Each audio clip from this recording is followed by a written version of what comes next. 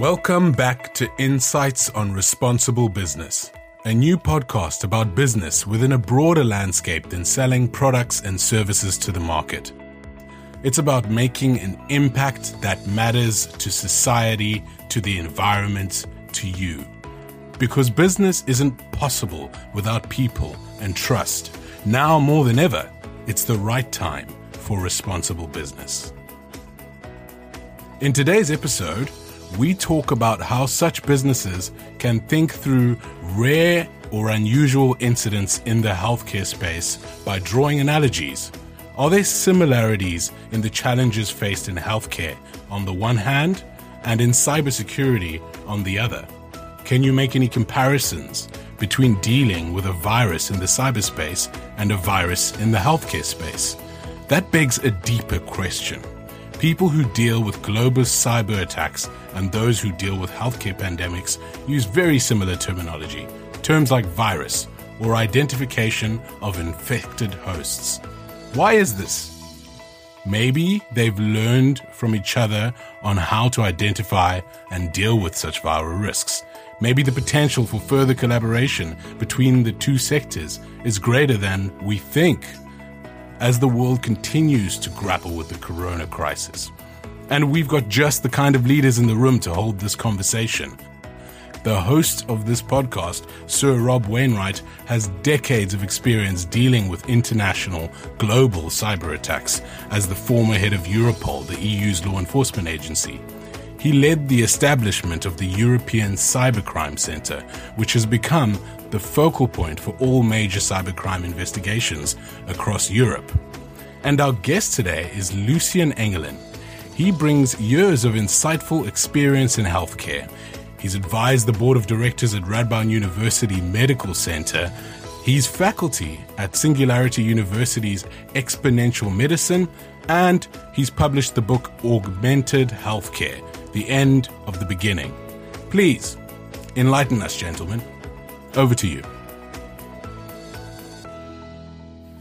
Well, thank you, Rodney, and it's a warm welcome to our listeners and to you, Lucian. Thank you, and thank you for joining me in our virtual podcast room today. Now, let's explore this issue of the apparent similarities in our experience of fighting both cyber and biological viruses. Now, the point Rodney made, of course, about the same terminology, viruses, antivirus solutions, for example, I think that just shows us that the early concepts of cybersecurity, as they evolved in the 80s and 90s, were borrowed from healthcare. And since then, I've seen how the cyber field has grown so quickly in so many ways. And you, of course, Lucian, I think you've been similarly immersed in the healthcare sector. So let's compare our notes about how deep these points of connection go. We'll start with trying to understand the respective problems that each sector is trying to address. And let's bring you right back to this current crisis. And Lucian, as you take a step back from that, what is it about this pandemic that makes it such a challenge for healthcare sectors everywhere at the moment? Well, first of all, thank you very much for having me, Rob. I think there's indeed a couple of similarities and also starting points in it.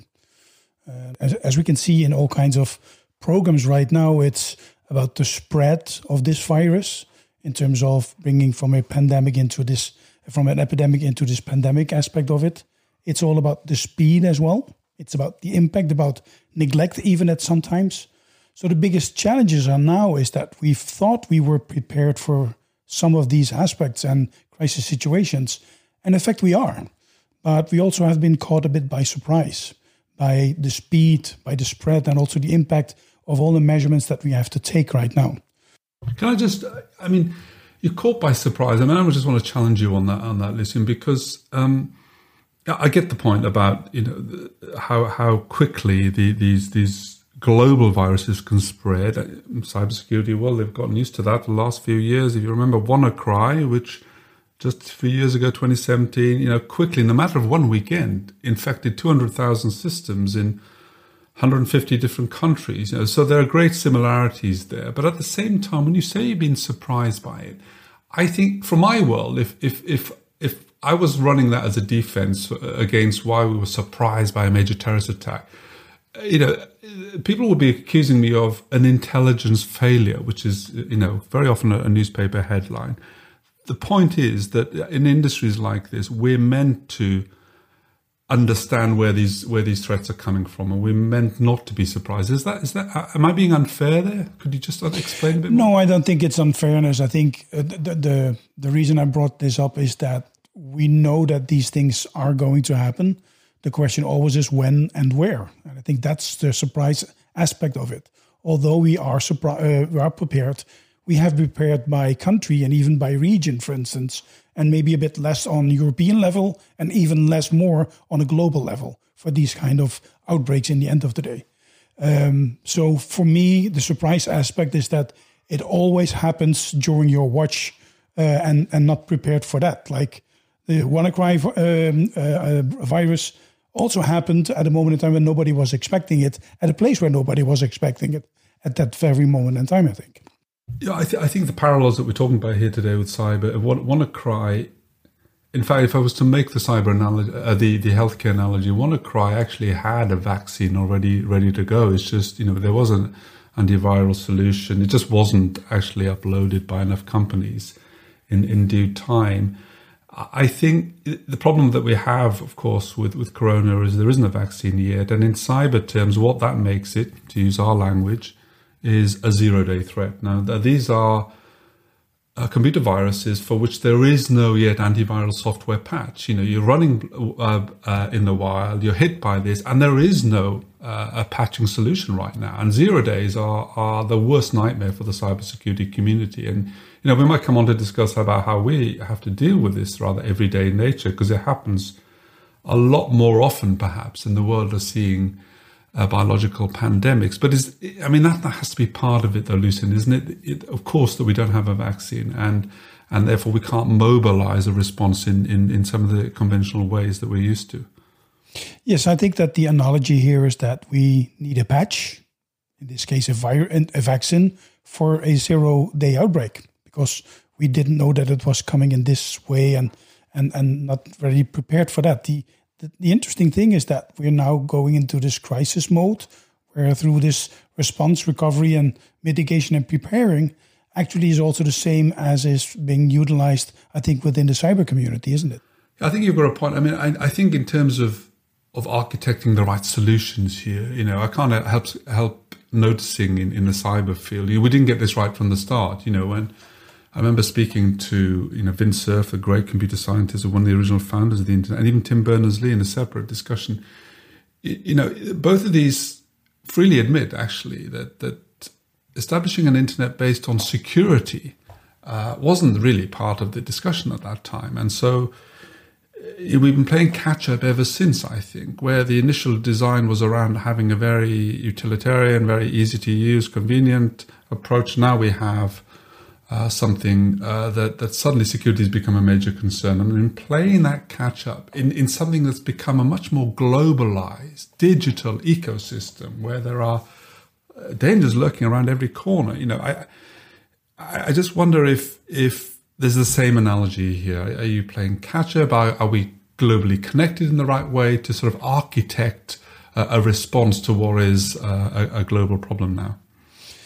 Well, let me take it from a different angle in this, Rob. One of the things that I dearly think that is needed for healthcare is that we should try to get more digitization in healthcare in the broader sense of it. We're still stuck in healthcare to running interventions on locations, like a hospital or like a GP practice and things like that. Where on the other hand, in society, we've seen the use of digital technology like video conferencing, smartphones, of course, and stuff like that. A lot of those things also could be utilized in healthcare. With it comes a payload, so to speak, that the risk is increasing based on the number of moments that people could try to breach that on purpose or all of a sudden unexpectedly. So what we see now during this pandemic of Corona is that there's a lot of information being sent out in terms of resources about Corona. This is being spread perfectly by what Tim Berners-Lee and Vint Cerf have invented back in the days.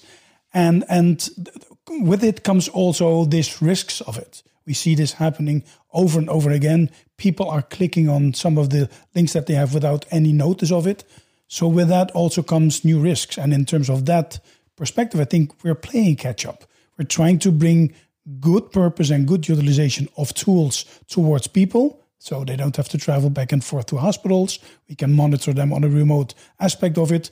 We utilize data, certainly now in this pandemic area, to create great insights based on graphs, based on artificial intelligence and prediction models. So I also think that also resembles very much what happened also during the start of it, actually. Well, actually, I think it also resembles very much what the challenge is on every sector right now, not just healthcare, in the sense that as we digitize our lives more and more, as we connect ourselves and our work to this global ecosystem, a digital ecosystem, I think we're opening ourselves to more points of vulnerability. I think that there's a challenge about how we can do that in a safe way, whether or not we have cybersecurity as a cultural standard, maybe, and thinking about how that affects how digitization works. I think in the cybersecurity world, we see, therefore, that being exploited every day. Luckily, we don't have pandemics every day, but because of that, there are maybe some solutions here. We've learned the value of taking social isolation techniques, for example. We segment our networks. Our most vulnerable parts of our society, digital society, are segmented. Social distancing in a different way. Well, it is. I mean, more or less on a permanent basis, because the threats are coming every day. But it's the same concept. Segmentation works, I guess. I think it's the same. Well, it is. And even again, we also had a bit about this terminology. You said we don't have this pandemics in cyber, but that's to question, I think. I think the aspects of a pandemic is that it's a worldwide spread. And if you could think that a cyber breach on a specific location is more like an epidemic in that region or in that company, having breaches across the world, pretty much, in my opinion, is a pandemic. And the response to that also could be great similarities between how you tackled that in the early days of the first cyber crimes and how we are doing the same now in healthcare. Just one example. Unfortunately, we needed this pandemic, so to speak, to get the message across to people that they should use good hygiene to make sure that nothing spreads. And now it's the coronavirus. But we always knew that it was the case, and you need these certain hygiene measurements to take great control and stay healthy in it. Now, all of a sudden, everybody knows. Everybody talks about this. And that's the same also whenever you have a cyber breach. In that moment in time, people are on the top notch of their minds on these aspects. But what will happen in 2, 3, 4, 5, or 6 months after now? Is that still the same? Well, this is my point about culture, Lucien, I think, because the challenge we keep coming back to in so many of our industries on cybersecurity is you've got to take it more seriously. You've got to introduce it into the cultural domain of the way in which your businesses think about how to expand its digitization process in a more responsible way. We've been telling cyber users for the last decade about washing their hands, or the equivalent of that, in terms of not clicking on the links. The connection is there. Will we go back to the normal again? I mean, this is an issue at the heart of responsible business, I think, in the sense that we have to be more responsible. We have to conduct our business in a more responsible way, thinking about the effects that we have now on a global scale. And I just wonder if that culture of responsible business, of leadership, of making sure that we really learn the lessons of this current crisis, whether or not that's likely to take hold in the healthcare sector in ways that I don't often see, perhaps, in the cybersecurity world. That is to see, to be honest. We also see in the Netherlands, and last week during one of the weekends, we've seen how some of the people in society keep going about with this by even going on to the beach and in parks and stuff like that. So the moment it eases a bit, does it kind of get relief also in terms of the importance of it or not? So maybe some of your lessons that you've learned, how you, with all the breaches and the cyber risk management, we can learn also in healthcare. How do you bring this on top of the mind of these administrators? You're not going to stop everyone from going to the beach on the weekend because it's of course you're asking people to do something that of course is very much goes against the grain, albeit for the most important of reasons. But in the same way in the cyber world, we're never going to stop everyone, all our users, from clicking on that link. And so, the real challenge becomes the effect of them clicking on that link has to be designed into how you deal with containing the problem. It's the same, I think, with what you're describing here. There's one other area that I think is important in terms of, again, going back to this agenda of responsible business. I think what we learn to deal with cyber, global problem, global pandemic, in many cases, cannot deal with it, therefore, in isolation, in your own industry or even in your own country. The idea of global collaboration across multi-sectors, across different geographies, between governments and the private sector. How much of this current crisis exposed the lack of that in healthcare and dealing with pandemics? Or are you quite satisfied that we're in a strong position here? Well, I think, let me answer it in two parts, one on the cyber world aspect of it and one on the pandemic world of it. In terms of the cyber world aspect of it, still in the curriculum of training for medical doctors and nurses and other people, these cyber risks are not on top of the minds, are not in the curriculum. As is also not available a lot of stuff about digitization of healthcare, for instance. So that's not the things that we train new physicians and new nurses at the very moment.